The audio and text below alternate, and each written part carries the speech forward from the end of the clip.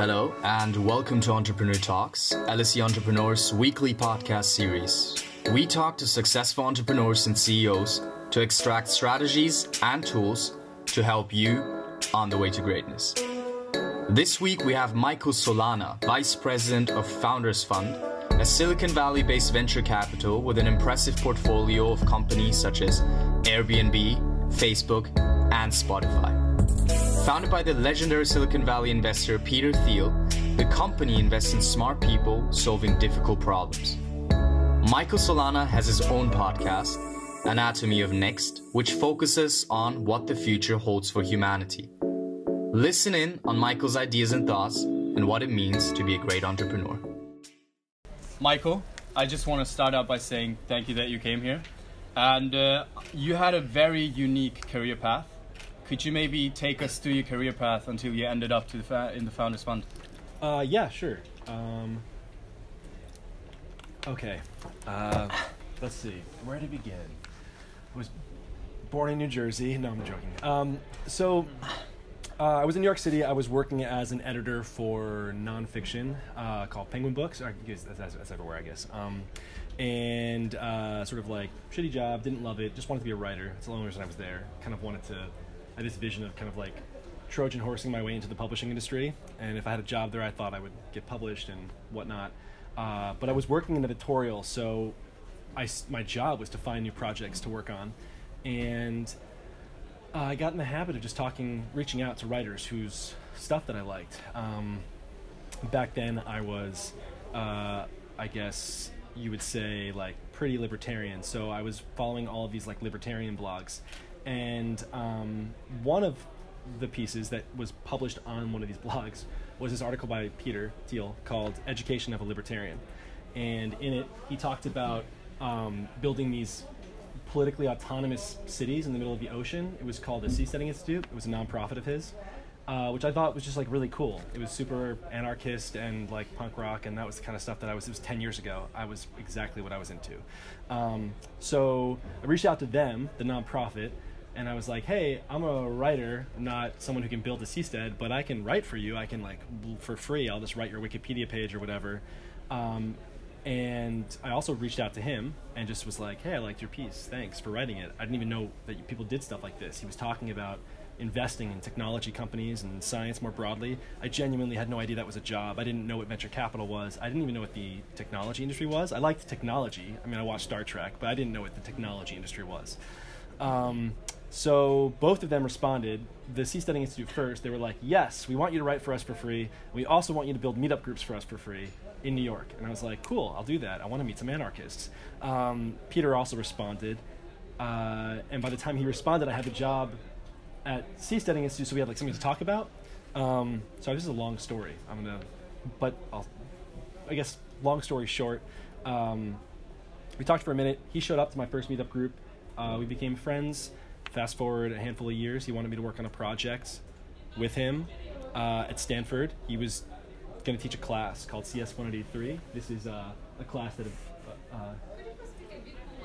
Yes. So he wanted me to come on and work on a class called CS 183.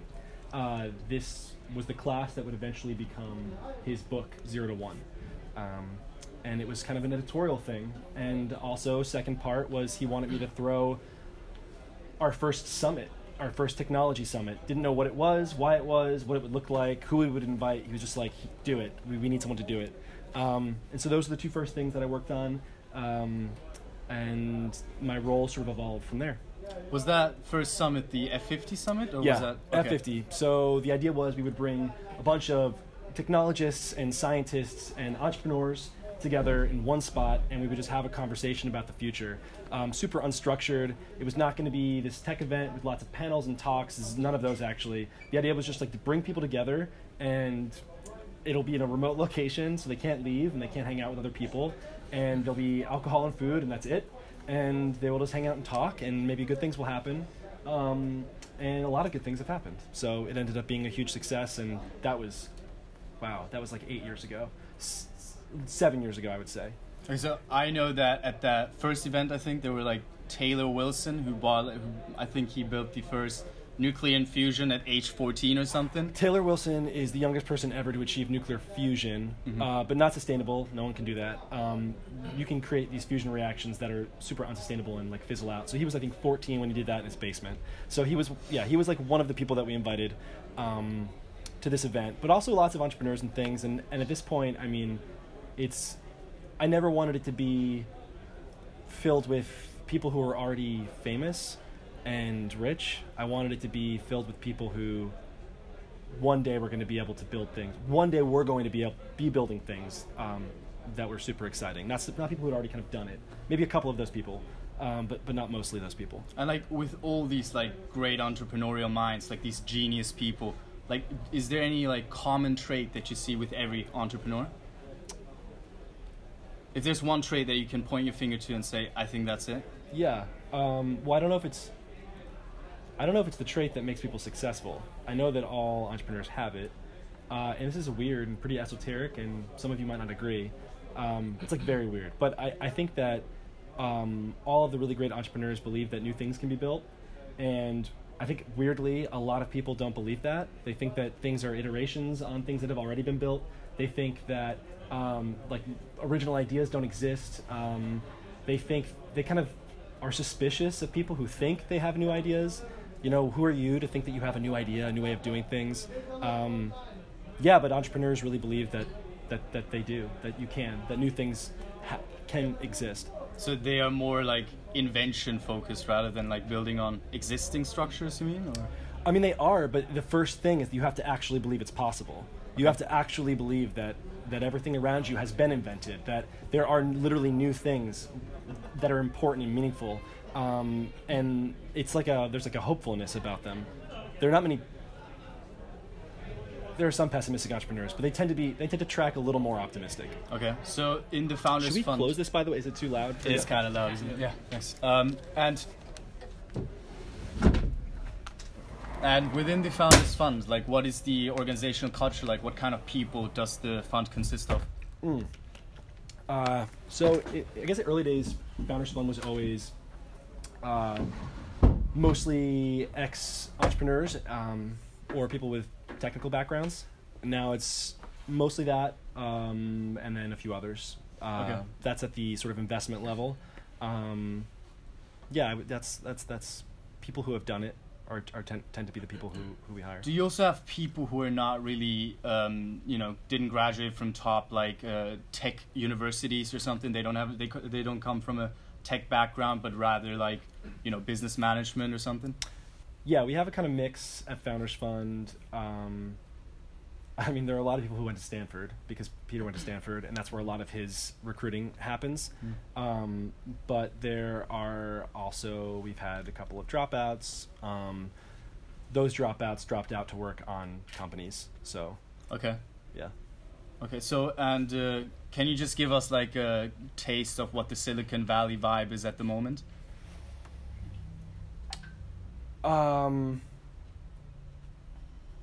Yeah, so when I moved out 7 years ago, and it was exciting, and everyone was building the next huge thing in business, but then also there were all of these exciting radical technology narratives. People were obsessed with artificial intelligence and virtual reality, nanotechnology, people were just starting to talk about the bio stuff. I think, a few things have been built, the huge things. I mean, in that time, like ride sharing, all of the sort of, all the kind of like the Uber for whatevers have been built. There have been a few huge science-based companies. But I think there's less, people in Silicon Valley are less married to the idea that they're the center of the technology world.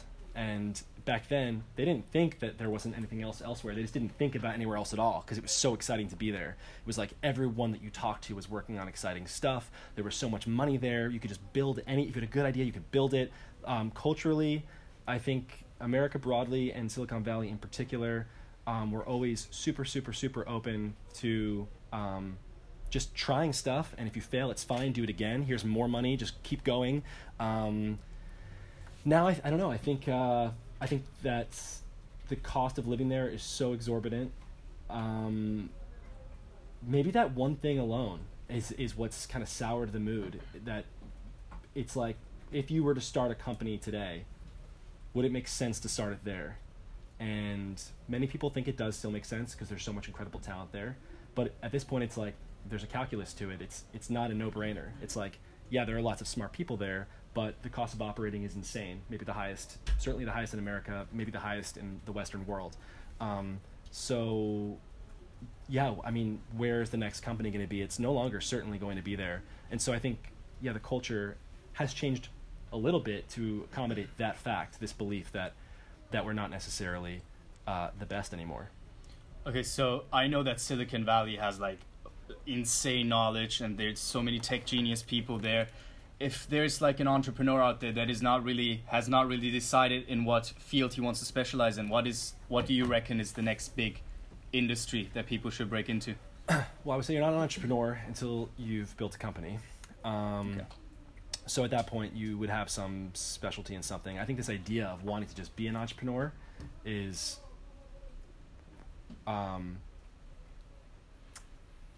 it's sort of like a style. You know, you say, when I was younger, I want to be a writer.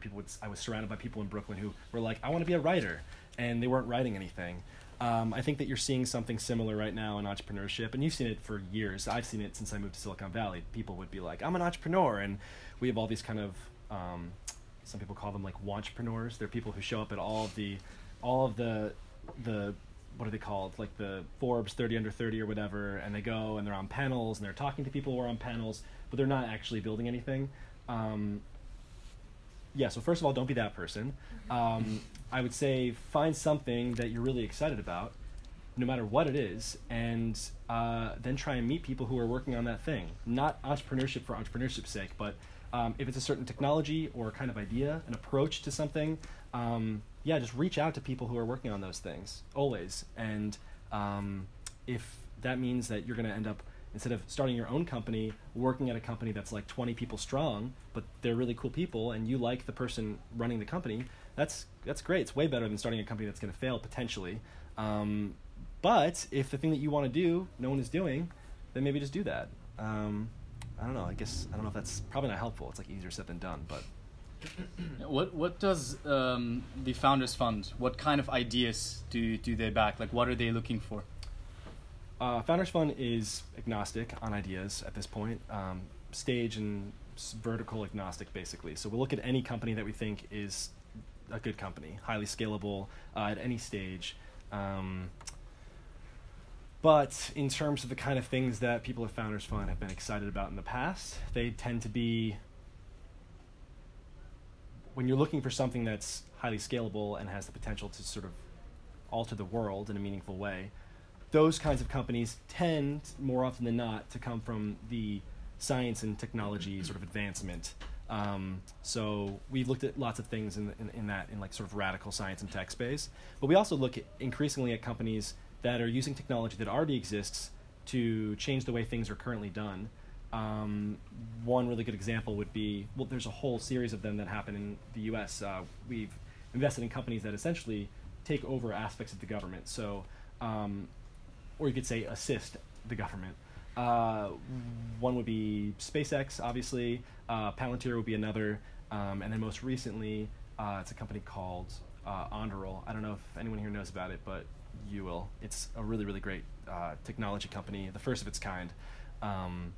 And we're excited about it because you have a group of people who are doing something that they can't for a series of very complicated reasons. Like, by can't, I mean you're not allowed to. You're not culturally allowed to. So defense is this really, people in the Valley, Silicon Valley skews very, very, very left politically. And I think actually it's more like you have a really, really, really loud minority of very, very left-leaning people. And then everyone else is kind of like moderate to moderate left.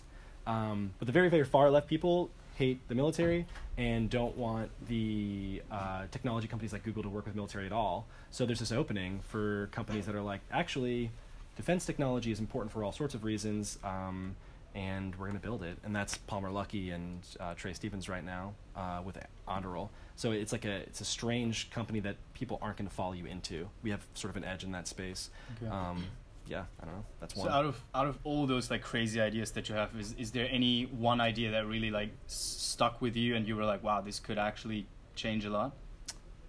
Well, I mean, when I first started, it was SpaceX. That was a long time ago. That was the one. That's why I wanted to move to Founders Fund. Back then, no one was talking about building rocket ships. That was seen as a joke. When Founders Fund made our first investment in SpaceX, we were literally laughed at by other VCs on stage. They would make jokes about us. We were like the crazy people investing in rocket ships. That's, one of the best bets in venture capital in the last 10 years. So that was the one that got me in. That was one I was super excited about. And, that was because I grew up really being obsessed with Mars more broadly. And this was like, wow, our government can't do it. It refuses to do it. This maybe is the only chance that we have. Elon very wisely found a way towards this goal that makes money. He's just every step of the way. He's found a way to make money on the sort of path to getting to Mars. I think a lot of people have heard about the Elon Musk podcast with Joe Rogan, and he has a very fatalistic view on the future. Yeah. Whereas on your podcast, Anatomy of Next, you have a very positive outlook on the possibilities with the advancement in technologies. How would you say, why does Elon have such a negative view about the future? I don't know why he has a negative view on the future. I'm not even really sure I'm not even really convinced he does. I know that he talks about it a lot. I think that I will say there are a lot of people in Silicon Valley who talk about a scary future. For example, the robots are going to take your jobs. It's a weird thing to say that because on the one hand, you sound like you care. You're saying, I really care. And FYI, robots are going to take your jobs. Everyone should know that. You should be afraid of that. But on the other, these are people who are working on these things. So they're kind of saying we're working on the thing that's going to replace all labor in the world, and that's very lucrative. So in a strange way, they're peacocking their importance by pretending to care about this scary thing.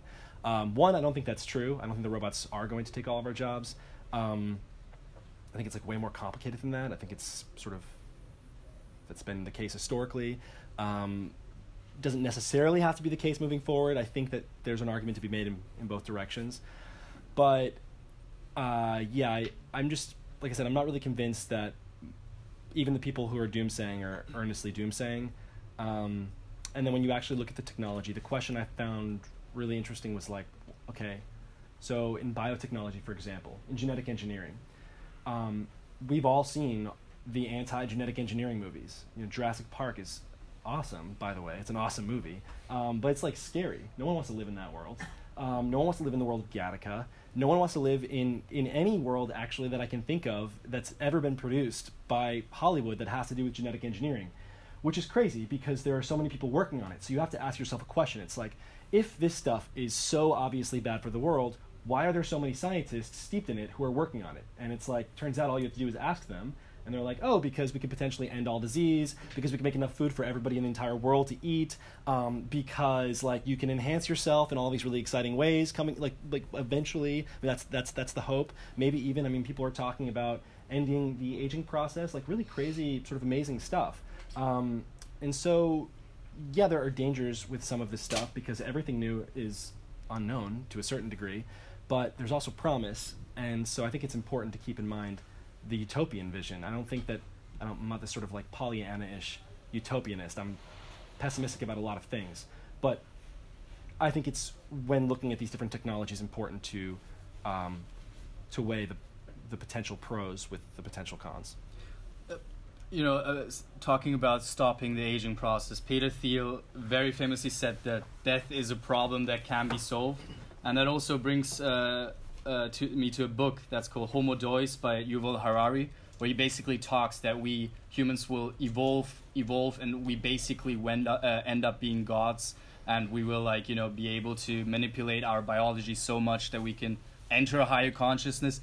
Do you not think that there's one point where we just have to say, okay, this is technology, it's just going way too far, and like you have to look back? No. Okay. But I would say, like, what is the point? People are always like, what is the point? Don't play God. But people have been making those arguments forever. People made those arguments when we first started doing in vitro fertilization. And people made those arguments when we were growing too much food. Famously, the UK, this happened, actually this is a UK thing. There were Malthusians in the UK back when India was still a colony. There were these famines in India, and there were arguments here by the Malthusian. I don't know are they Malthusians or Malthusians, people who believe in the philosophy of Malthus. And they were like, we can't give food to the people who are starving, because if we give people food, they're just going to make more, they're going to have more kids, and then more people will be starving. It's like you hear these kinds of ideas all the time. And there's this idea that, like, human intervention in these things that are perceived as natural is somehow really bad. The unnatural human is really bad. I don't believe that. I think that we're awesome. I think we're the only species capable of preserving life. I think that's really important if you care about life. I choose to care about life. That's a weird one. It's hard to, like, philosophically prove that life is important. But let's just say that it is, and you can go and say that it's not, but I think that it is. If you think that, then humans are important. And if you think humans are important, then you have to do everything that you can to improve us in every way, keep us healthy, and move us off of this planet so we can bring life with us into the universe. Is that why there are entrepreneurs trying to solve problems in the world, that the end goal is basically that we can reach this utopia? I don't think everyone thinks of it that way. I think most entrepreneurs tend to be pretty focused on their one problem, actually. Elon Musk is a rare he's like part entrepreneur, part philosopher, part like pop star at this point. Yeah. But even he, like, when it comes to Tesla or when it comes to SpaceX, is pretty relentlessly focused on the problem of building affordable electric cars or affordable reusable rocket ships or whatever it is. And then he plugs that into this larger vision that's exciting, but day to day what he's focused on are those specific problems. I think the optimism stuff, like the techno utopia type stuff, that was a really animating force in Silicon Valley for a very long time, because it reminded people why they were doing what they were doing. I think right now, it will come back, but right now things are just really, I think globally people are just confused about what's happening and how they fit into the world. There's like this mass existential crisis happening.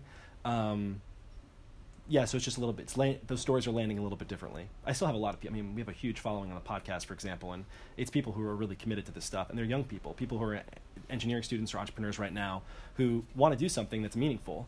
And I do believe that entrepreneurship is the way to do that. Do you have like a vision that what the future is going to look like? Like, what are the next great advancements that we can see in the next 5 years? So, everyone at Founders Fund has a different version of this, so I'm not speaking for Founders Fund. Like, everyone has very strong opinions about this, and they all are pursuing those paths every day. I personally am obsessed with what's happening in genetic engineering. I think it's like really fascinating. George Church once said that molecular biology is the nanotechnology that actually works. You can basically build these tiny machines. If you can program the cell to do whatever you want it to do, and you can, we know that you can, it's just a matter of us finding out what every gene does, then you can build little robots that can build, for you whatever you want. You can reprogram the body, but you can also build something. There's this concept of like biological factories, for example. You just seed Mars with life from afar. You build things that make the environment more habitable for you, and there are a million other applications for this that people who are way smarter than me talk about all the time. Just like Google it. It's really, really cool and exciting. I think Bitcoin's really exciting. I think everything that has to do with protecting people from intrusive corporations and governments is important right now, and will continue to be a huge deal. I think the theme for a long time was companies believed that and governments that privacy was sort of a thing of the past, that we were an increasingly open society and everyone was going to be okay with that. Not true. I think technology that helps people stay private is and safe is gonna be really important. So, I mean, you were working with seasteading, on the idea of seasteading and Bitcoin briefly. and all these things. So, are you thinking that we should be autonomous? Like, there should not be, like, you know, are you still like an anarchist or? No, I'm not anymore. So I'm glad you asked that question. I don't want to give you guys the wrong idea. So the interesting thing about seasteading, really awesome people who I met there. They were really, really cool people thinking about really cool stuff, but mostly what they were doing was thinking. It was like all anarchists, and this is the problem with libertarianism. I don't actually know if you guys have what the libertarian analog would be in the UK. But in the US, libertarians are completely politically marginalized and have always been.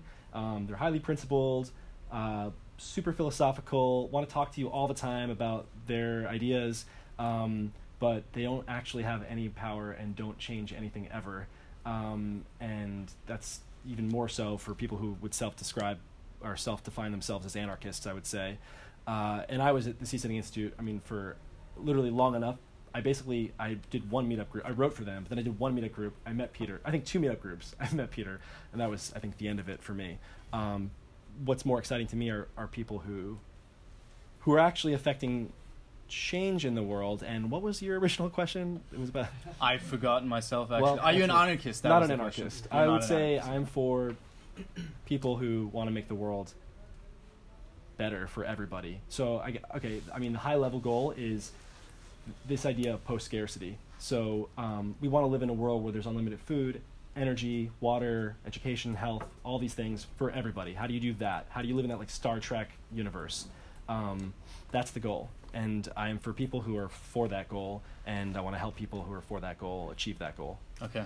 So one of the things that you do is you direct the F50 symposium, right? So you get all these, I think the 50 greatest technological minds together in one place. Well, 50 great minds, not the greatest. 50 great minds. And what's the purpose of like you trying to connect these people so that they can like bounce off their ideas so that something greater can come out of it, or? I think there's just a lot of value to bringing people together to talk about sort of higher level abstract things, like what should the future be rather than what is it the present today. And I don't know, early on it was an experiment. I didn't know that there was a good reason. These people were all really busy. I felt embarrassed even reaching out to them to say like, come to this event that I'm throwing. But they got a lot of value out of it because the other people there were really good, and now people but often enough people will kind of meet each other there. Businesses have been spun out because of it. People work together. People are hired there. I think there's just like actually a value that you could probably sit down and metric. There's probably like a dollar amount to that value, and then I just kind of feel like there's a lot of value to it when you're there and you're talking to people. You feel like it's good to get people together in person to talk about important things. So it has you obviously talked to Peter Thiel and Elon Musk maybe as well? No, I work with Peter, so I talk to him all the time, but not Elon. Okay, so talking to Peter, did that it change your fundamental views on life somehow? Did it have any impact? Yeah, no one has impacted my life more than Peter, probably. I guess the most important thing that I learned from him was this idea that people are actually always looking to compete with each other, especially people they like, and that this is really, really unhealthy and dangerous for everyone involved. That, I guess that's the thing, to avoid competition, to actually always be relentlessly pursuing things that no one else is pursuing, and to be aware of this mimetic desire that we all have to look for cues on how to be and what to want from the people that we're close to, friends really. There's a philosopher, Rene Girard, who he introduced me to, who talks a lot about this. It's mimetic theory. And I encourage all of you to look into it. I think it's really, really an important way of looking at the world, and it's an important impulse to avoid. Competing with other people is bad. But isn't it capitalism that we should compete to? No. What are the best companies? The best companies in the world right now are pretty much monopolies. They're companies that aren't competing with anybody. Who's competing with Amazon? And well, I guess you could say in China there are competitors where Amazon is not allowed to compete. But no one competes with Amazon in the U.S. No one competes with Facebook. No one competes with Google. And those companies are all, they have tons of money. Everyone who works there is happy. Facebook is like, or Google, especially the Google campuses, is like a joke. It's like a utopian joke. It's like a parody of a utopian world. They don't compete. They're not competing. I think that's the real. I mean, Peter talks a lot about this in 0 to 1. And I think that's sort of the lie that we tell ourselves about competition, that it's like this brutal, or capitalism. The capitalism is this brutal competition. And it's like it can be. The airlines are like that, but they have razor-thin margins. You don't want to be starting an airline right now. It's a really, really bad business. You want to be starting something that no one else is working on, and you want to make sure that you're doing something that no one else can follow you into. So as an entrepreneur, you have to have like a disruptive vision, something completely new, something that has never been tried before? Or a new way of doing something old that's better, that is really hard to follow. If you want to be building these kinds of companies, these like highly scalable technology companies, but you don't have to. You could be someone who just wants to start a restaurant, or like a movie studio, or an airline, and maybe you just love airlines, and that's fine, that's cool, but you're not going to be Google. And working at the Founders Fund, I mean, that must have been like a giant shift from Penguin to... Yeah. And like, what did you learn from the Founders Fund? I mean, you've been working there for 7 years. How did the industry change?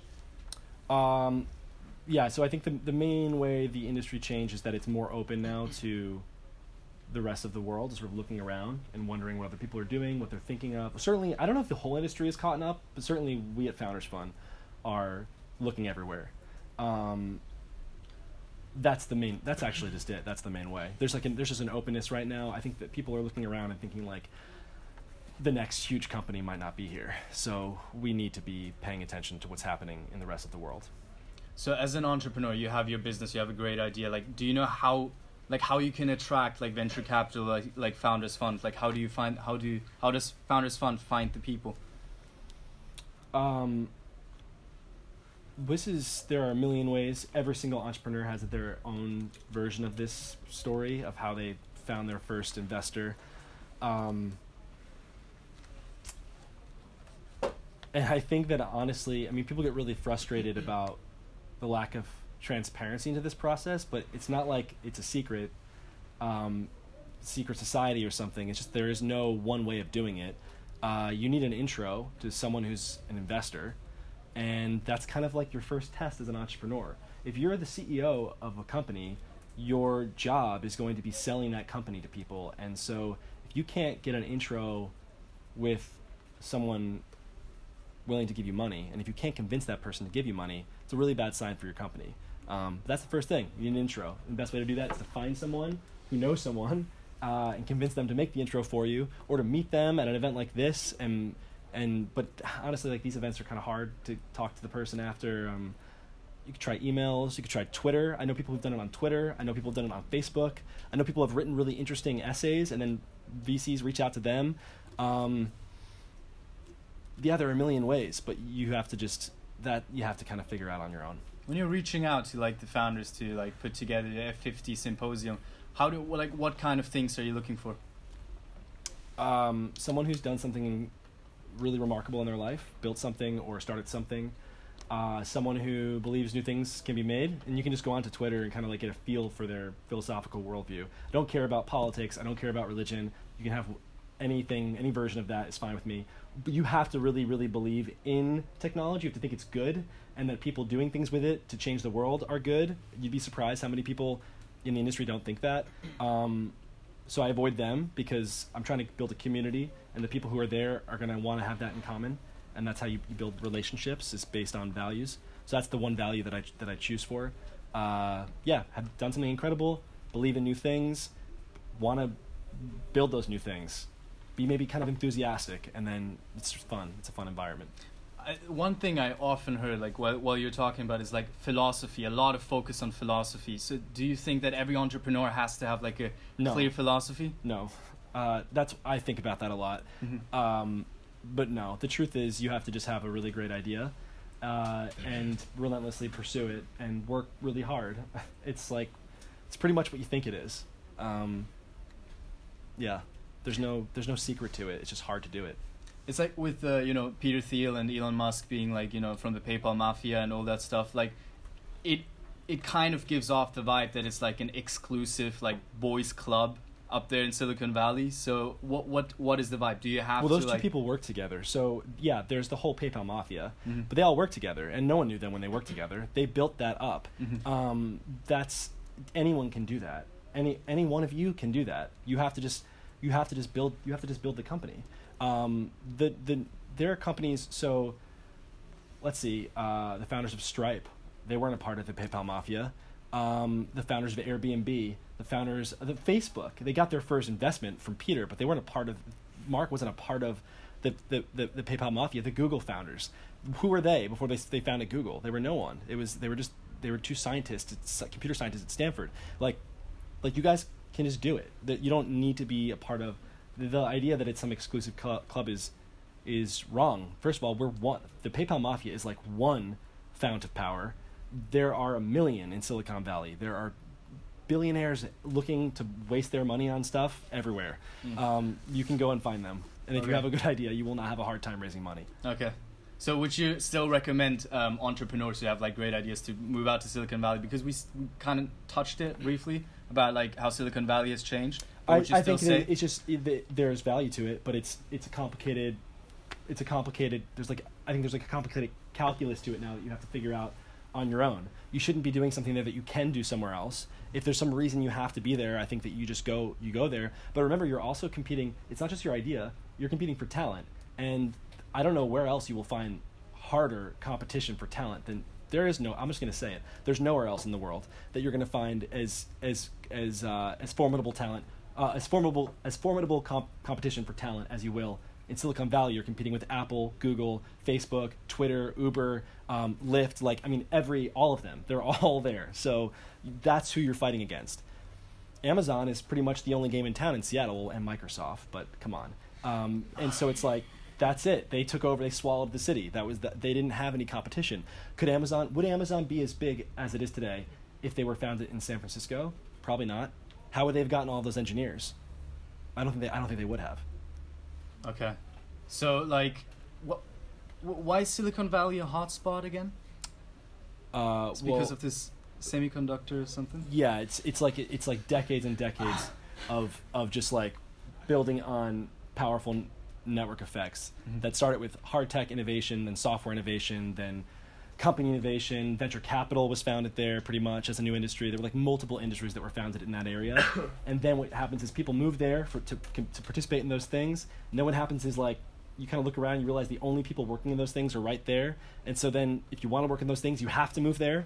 But we've only just recently got to a place where things are more distributed. So, you can build a company remotely. Like you can hire engineers anywhere in the world to work with you pretty much in real time, and the cost of computing is really cheap, and there's talent everywhere, and there are problems everywhere, and there's money everywhere. There are VCs everywhere. So there's just not necessarily the same.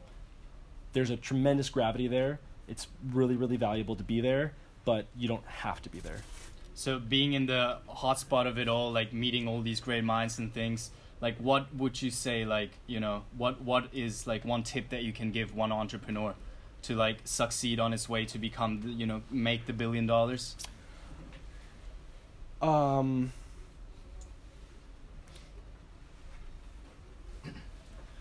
Would say that you should just, this sounds so cheesy, but you should just listen to your heart and follow your heart. I think that people who are working on things they don't love fail. I think you really have to love what you're working on, and I think that you have to follow that feeling. Like when you're excited about people online who are working on stuff and you're like, oh, that's cool, you should email those people. Those people, there's a reason that you feel that way. It's your compass internally. It's telling you to reach out to that person, and we all have these weird walls up and these ideas of what we're supposed to be and what an entrepreneur is supposed to look like. The truth is, the entrepreneur, the next huge entrepreneur, the next Mark Zuckerberg is not going to look anything like Mark Zuckerberg. not it won't be it could be a young person or not. It's probably not going to be social networking. It might be a distributed company. It might not. It's probably not going to be in the Bay Area. Like there are. We always try and model ourselves off of either people who already exist or people who have existed, but the entire thing that venture capitalists are looking for are people who have never existed before, because that's where all of the value is. I hope you enjoyed this episode. Big shout out to our sponsors, Accenture, Applied Predictive Technologies, First Derivatives PLC, and Stake Venture Zero. Make sure to check out Michael's podcast, The Anatomy of Next, and stay tuned in for more.